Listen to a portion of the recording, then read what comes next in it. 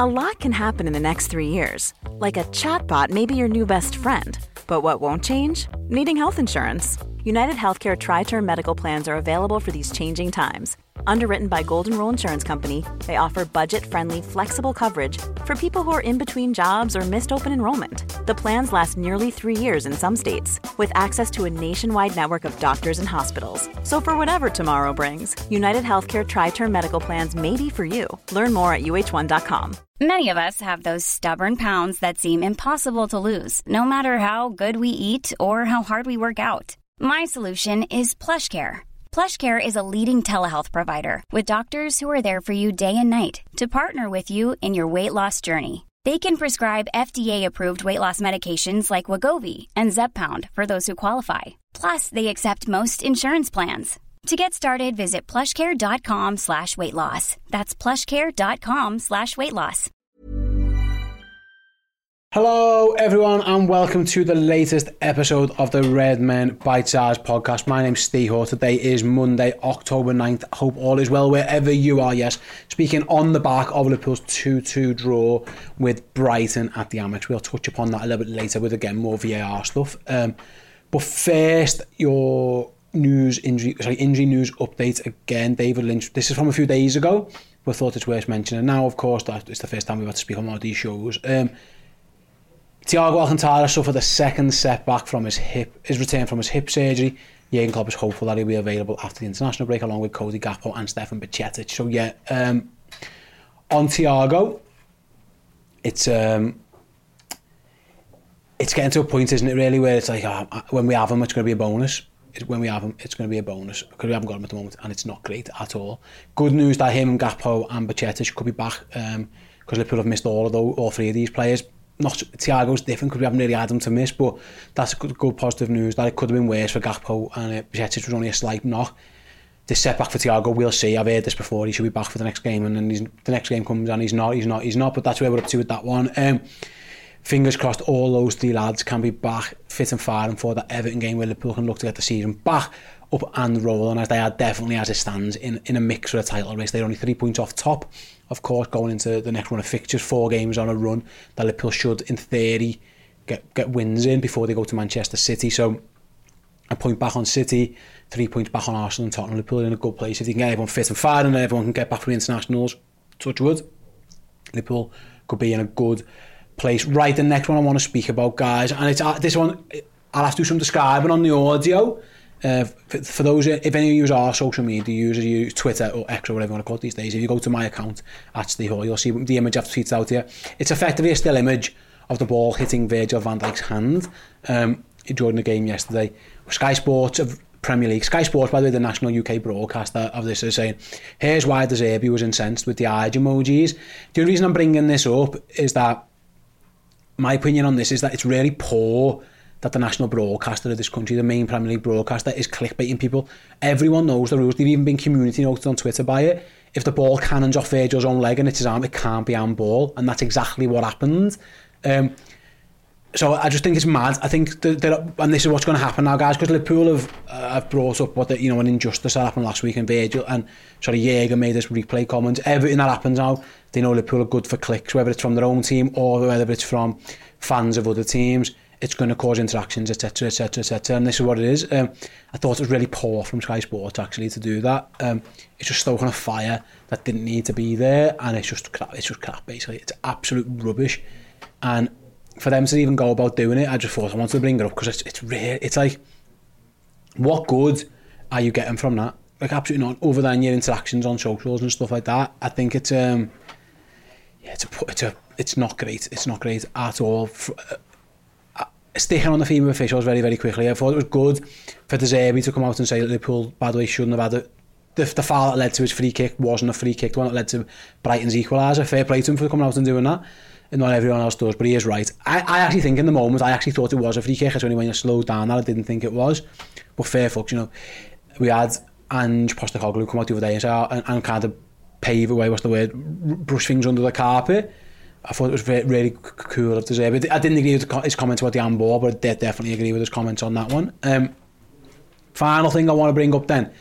obviously, I'm sure if you listen to this, you probably watched the game, what happened yesterday. Liverpool's second goal, of course, comes from a penalty when Pascal Gross dragged Dominic Szoboszlai down by the collar. David Lynch, again, reporter for various outlets, including This Is Anfield. At first, at the time, he tweeted out, "I don't want to stir up another refereeing controversy, but I can't understand why Pascal Gross wasn't sent off for the foul that led to the penalty. The double jeopardy rule only counts in situations when the defenders made a genuine attempt to play the ball. He didn't." I agree with everything David says there. He then followed that up with a second report. He's obviously gone and done some digging, some calls around, spoke to people and stuff. He said, "I'm told the officials felt Dominic Szoboszlai was not denied a goal-scoring opportunity as he was not moving towards goal and would have needed to gain possession of the ball. And to that, I am staggered by that. He did never need to gain possession because his next touch was going to be a kick into the goal. It doesn't matter that he wasn't moving towards the goal. He was running across a goal around an empty net because the goalkeeper was out of position. That's the reason Pascal Gross grabbed him to the floor. He knew exactly what had happened there. He should have been sent off. And like I say, I am completely aware that Liverpool at Brighton, Liverpool didn't play particularly well. And you can't just blame refereeing decisions for everything because that isn't how it works. But you can't, it would have been a completely different game if he sent off. Of course it would have been. Liverpool would probably have gone 2-1 up because Salah would have scored the penalty like he did. But also, they did get, Gross was involved in the incident for the free kick as well. So it's like, yeah, it's not great. And for them to come out and say, like, if whoever David spoke to, he doesn't clarify who he spoke to, but to say that he was not moving towards goal and he would have needed to gain possession, that is, that's crazy, really. And the fact that the on-field ref didn't even book him meant Pascal Gross actually got away with that one. And didn't even get yellow card for it. Absolutely mad. And it's a tapping. It's just it's a tapping if it doesn't happen. I think back to what Alexander Isak did against Liverpool when obviously Virgil van Dijk was sent off. And who again? I just asked the question: who was more likely to have a goal scoring opportunity? Was it Szoboszlai or Isak? My guess is they both would have had strikes away. I think Szoboszlai's is more likely to be a goal because it was an open goal. Isak would have had to beat Alisson, which is never easy. We saw again yesterday how good he is at one-on-ones. But I didn't have a problem with Van Dijk's red card once I saw he didn't get the ball off cleanly. This one, it's baffling. And to come out and say that it isn't a clear goal-scoring opportunity is absolutely crazy. Liverpool have 4 players sent off this season, and I don't think any of those red cards have been as clear-cut as this one should have been. I think... Again, I think Van Dijk probably should have been sent off, but I don't think it was as clear as this one.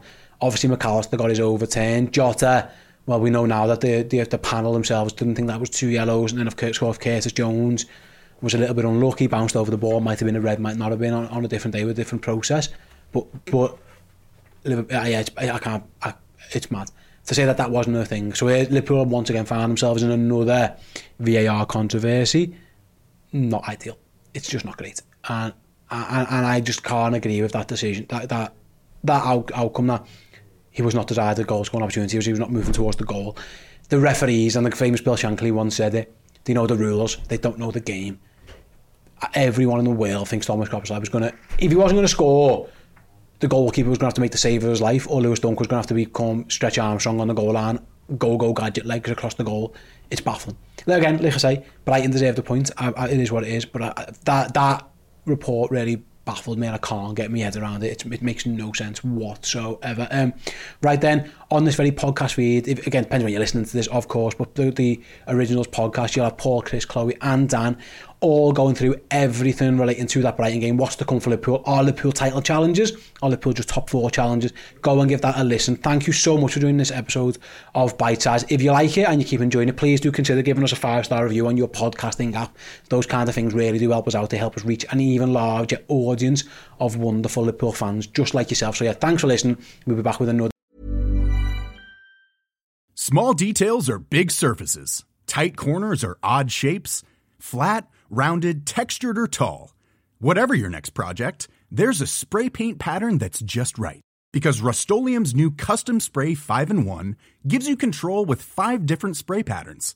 So you can tackle nooks, crannies, edges, and curves without worrying about drips, runs, uneven coverage, or anything else.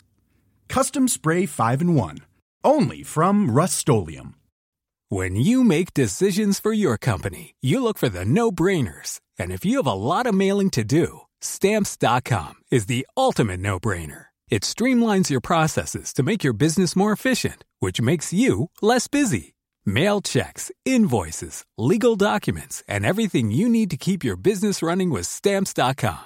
Seamlessly connect with every major marketplace and shopping cart. Schedule package pickups and see your cheapest and fastest shipping options from different carriers, with rates up to 89% off USPS and UPS rates. And with the Stamps.com mobile app, you can take care of mailing and shipping wherever you are. Make the same no-brainer decision as over 1 million other businesses with Stamps.com. Sign up with code PROGRAM for a 4-week trial, plus free postage and a free digital scale. No long-term commitments or contracts.